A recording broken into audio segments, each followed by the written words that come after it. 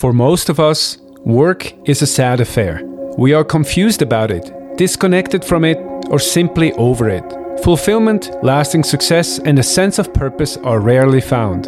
And yet we deserve them, because happy work is not just a possibility, it is a right. Welcome to the Human Value Entrepreneurship Podcast, where we explore a new take on a better work reality and how we can all achieve it. I had the privilege of chatting with author and inner critic coach Tara-Nicholle Kirke. I had never met Tara before this, but I had read her book, The Transformational Consumer. And that is what I was going to talk to her about. But once we jumped on our interview, we discussed that and so much more. I hope you enjoy part one of my interview with Tara.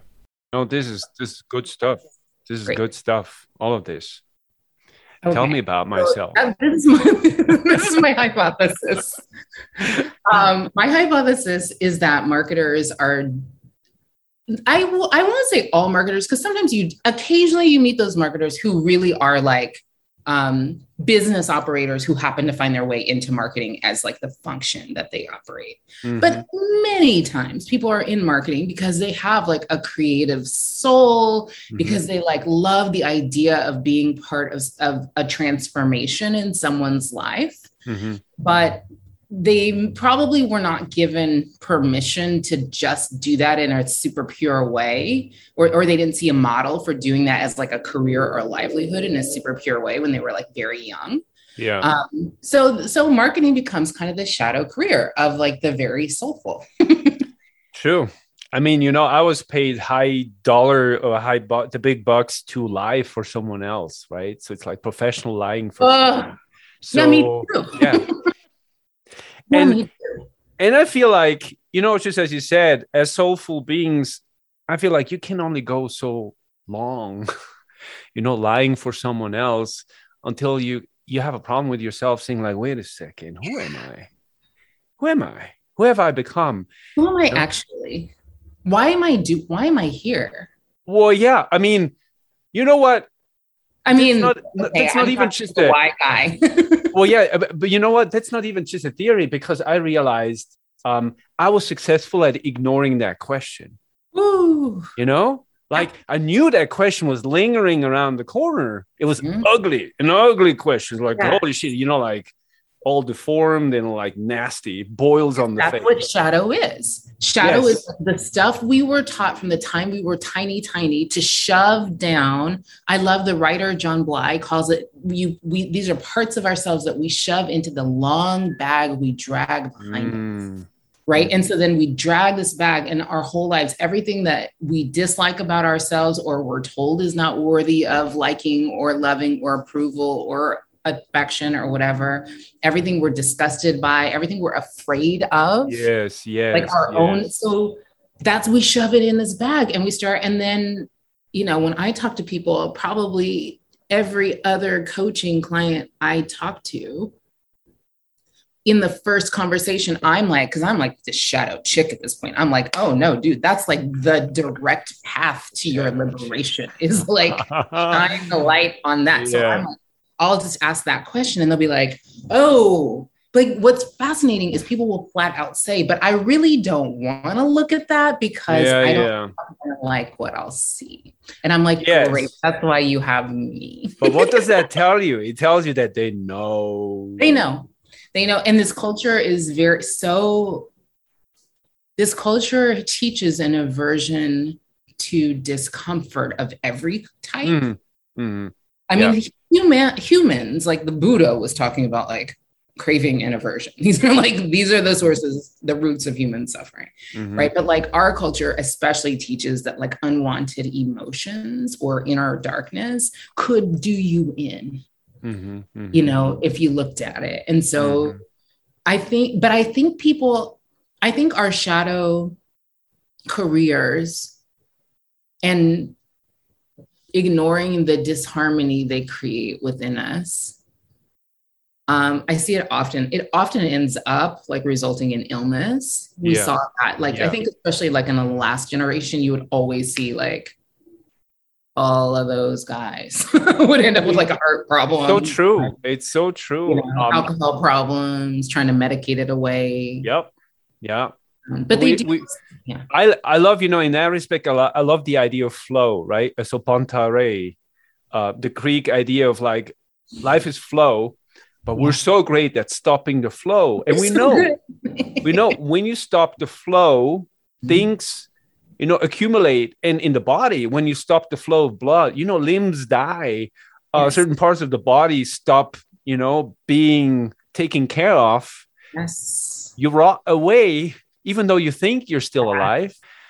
And but I feel like I'm hopeful because I think so. I think the thing that the internet does as a service to humanity is allow us to see other people who are like us, who actually like got to the other side of the game. You know what I mean? Right. And then you're like, wait, if that even gives you a little bit of hope, if you can even try to spend a half hour more a week in your like sacred zone of genius, right? Or doing inner work, which maybe you had no model for until you see somebody on Instagram like doing it, or read something or whatever.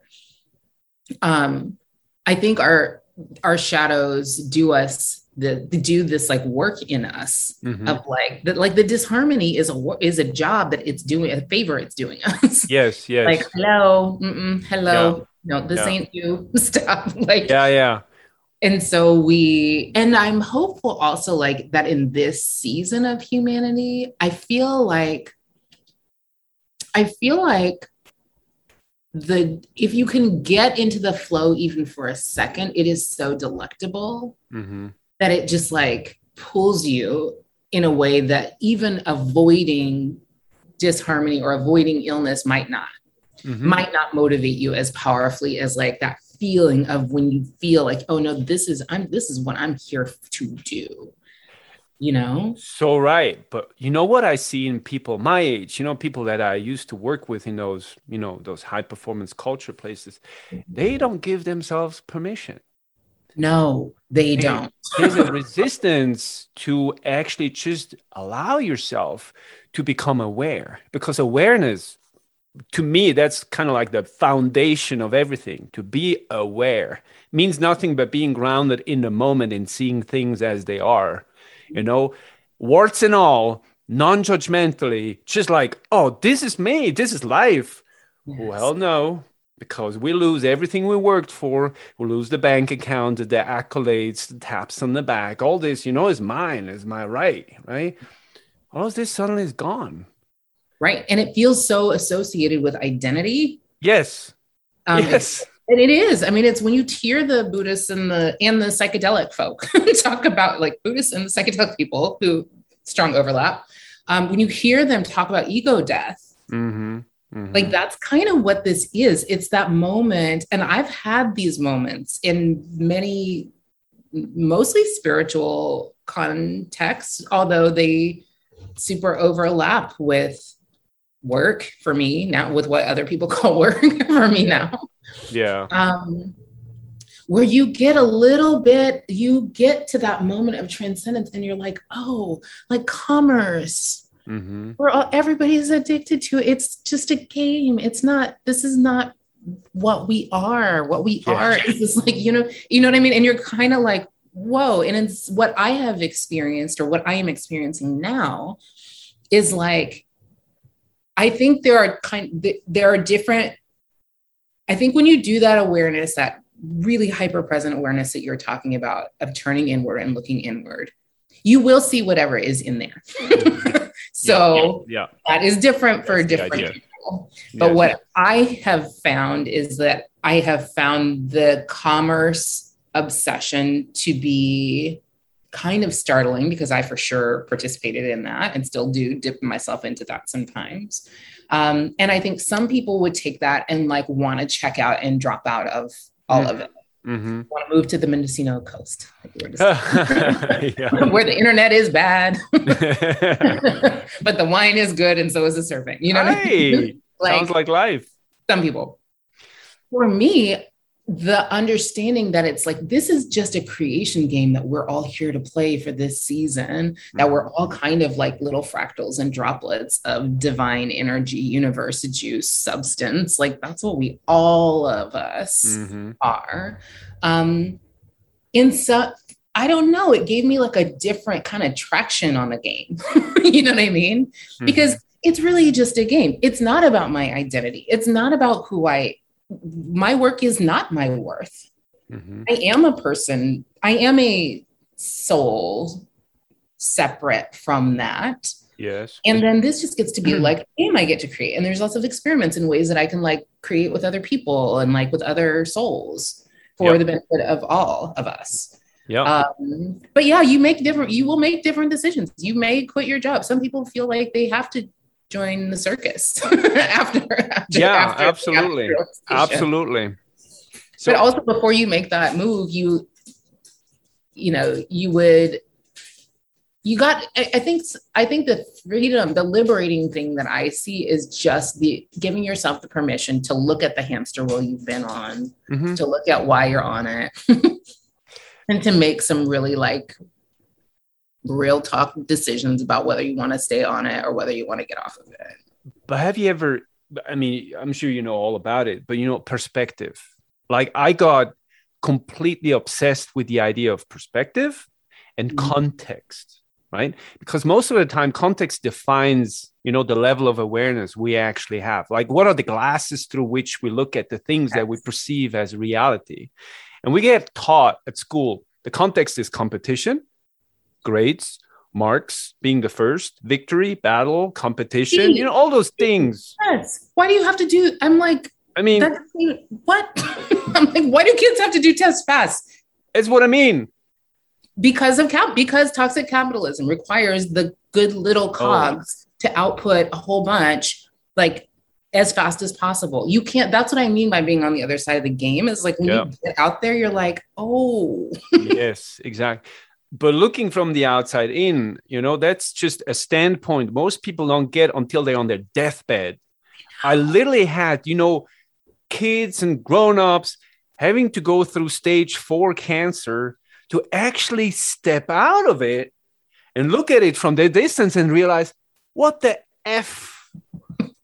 I mean, what?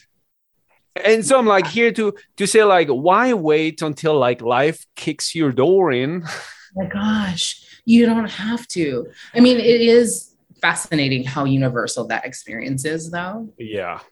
Of like a medical scare or like a near-death thing or an accident or somebody else close to you dies. Yeah. I keep calling them, I've started calling them like spiritual alarm clocks. But I think you can, and I think we have lots of other lesser crises in our lives that can serve as those. I think pandemic can serve as that, but yeah, and I'm actually heartened. Like when I see the news stories about like the Great Resignation, everybody's quitting their jobs. I'm like, yep, sure. Of course they are. No. It's like they've had a moment to think about death and life. And they're like, this ain't it. Yeah. Yeah. I don't know what's it, but this ain't it. I like to call it the great confusion. Confusion, it's what we talked about at the beginning, the dissonance between like an inner reality and an outer reality. And the two are not aligned day and night. I mean, at some point, you got to be kind of like, this life experience, it's kind of like, I don't know. I think the permission thing is like, it's helpful to have other people model for us that they gave themselves permissions and they didn't totally lose the thread. Yeah. I think it's also really important for people to give themselves permission in smaller ways leading up to. So like, I teach a lot of like ritual and there's some secret stuff built into many of the, even the ancient rituals. Right. But or even like just free writing every day. So I have a thing where I teach people this 4-part ritual, 1 part. And I tell people, if you can't do all 4 parts, the part to do is the free writing every day. And And part of the reason why, and by free writing, I mean really free, like really brain dump, really like no censoring, no editing, no grammar, no sentence structure required, whatever. Like if it's your grocery list. Vomit on the page. Yeah, just get it. If it's a brain dump, great. If it's your grudges and grievances, great. If it's your grocery list, cool. If it's the thing that's on your mind that you needed to write for work, whatever comes out. I think it's so important in part because we have been living, most of us high achieving high performers have been living with this like inner repressed. So we're born unrepressed and very early we start to be repressed. We start to be like shaped, trained, domesticated, pressure cooked a little bit into like, it's like, right? That is sadly, it's a very good visual. Like what it is. And I'm very aware because I also am like parenting again, this is my, we were talking about, I have a set of old kids and one really young child. And I could see, and in between there, I started to like do this work and teach this work. Mm-hmm. And I could see like, oh my gosh, we're all pressure cooking our kids. What is happening? No, just let them be. Crazy. No, just let them be. But it's a different level of investment in your own person. It costs something to let your kids be wildly unrepressed. Yeah. And it mostly time. And mostly you got to do your own inner work and be like real okay. You know what I mean?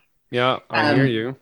But we pressure cook kids, and very early, the smart ones, the gifted ones, learn how to do that repression themselves so as to earn what looks like love, right? Yeah. So they learn to hold it back, tame it down, stay in their lane, look a certain way, act a certain way, be a certain volume, take a certain job, do your test fast, get a certain, all of that. And so many of us have had that, we call it in psychology, your inner repressive parent. So many of us have had that inner repressive parent since like 1 year old, no lie. Like literally kids learn how to do this before they even learn how to speak. You can watch little babies and they react to frowns. Like, they will shut up. Yeah. It is wild. Yeah. Kids are smart. So many of us have been doing that for so long. The beauty of a free writing practice is that it starts to give your inner editor, your inner repressor, your inner censor, just like a minute off. Just can I just think my own thoughts for a minute? I love that you say that. That's like the first thing I do with my clients when we try to get them. I call it, stepping out of the noise into the inner silence. Because, I had to turn 37 until I actually allowed myself to sit in silence, to even understand what silence means, because if you're in a high performance culture, you keep yourself busy, and noise is the proof that you're alive. That's the lie. You think like, shit is happening. Like I'm moving forward. Yes. Adrenalized, constantly adrenalized. Yes. I even had, someone tell me recently, like someone who I had helped get into like kind of the silent or the willingness to be silent place. She was like, I never really noticed it, but I always had literally something playing, even like podcasts. She's like, I would have a podcast playing in the shower. Yes. I have a podcast playing, like I had no minutes of the day, waking minutes of the day with no silence. And so sometimes, and I like, obviously we love podcasts, but you should not have voices broadcast into your mind 100% of your waking day. Yep. Right. Yeah. And so I feel like if you're not going to fill that inner space, you make room for something else to take up that space. And, in a fear-driven society, when fear takes up that space and love gets pushed into the corner, I mean, exhibit A. What are you doing a Vanna movement at like the world? Yeah, look, I'm pointing out my window. The world, exhibit A. The world. I mean, it's I have started to say to people, and it's funny because I'm like writing this whole explication of it, but I never have to say more than this line. So maybe I need not. I'll just publish a book that's just blank with the title. There you go. But the title would be that the fear is just a program. It's just a program. Yeah. And like, that's, you know what I mean? Do you see what I mean? Like, you don't really have to say much because people are like, oh yeah. Yeah. You know, and once you see that it's a program, you can actually feel it and know, and still be just that awareness that you become wise witness of the program. And you're like, but just that witnessing breaks a little bit of the pool of the fear pattern, whatever the fear normally would cause you to do. Yes. But what I think people do who aren't ready to give themselves permission yet is like judge themselves for that. Yeah. Right. Yeah. They will. Whereas I think like when you're really doing the work, you start to like soothe yourself through it and be like, oh, it's the fear, but it's just a program. You don't have to do what it says. This is also incredibly beautiful. And I feel like you and we could talk for days. 3 hours. That benefits anyone or not, I don't care. I just love it. Well, I want to start doing some lives with people where I'm like people like you, or it's just like, it's so much fun. Get on Instagram so much fun. Right? It's so gratifying. And you know, my younger self would look at my older self and be like, what you doing? Go out there, make money. Hey, you know what? You look like you're living fine to me. That's what I have to remind myself, where I'm like, you know what? I'm good. You know, it's funny you say that, because I believe in this pyramid of society where, you know, we've created ones that have nothing and have to constantly struggle to survive. And the tiny dot at the top that has everything, that will just defend their position. But Tara, you and we're in the middle. We have all this potential to now turn the triangle into a square. That's what I'm talking about. You know? Here for this. Yep. Yeah. And I'm going to get to that. I'm just going to do a quick introduction. Yes, sorry. There's something specific I want to point at. And that was your book. Because your book did this. Good. Oh, yeah. Okay, great. It's weird. After I have such a great time with someone to do an introduction, Totally like I just met you. I feel like I know you now. As you do. Make sure to listen to part 2, where we dive into Tara's amazing book, The Transformational Consumer. If you like what you heard and you want to continue on the path towards achieving your own happy work, make sure to subscribe so you can get notified of weekly episodes. You can also follow us on Facebook, Instagram, and Twitter by searching for @The Why Story.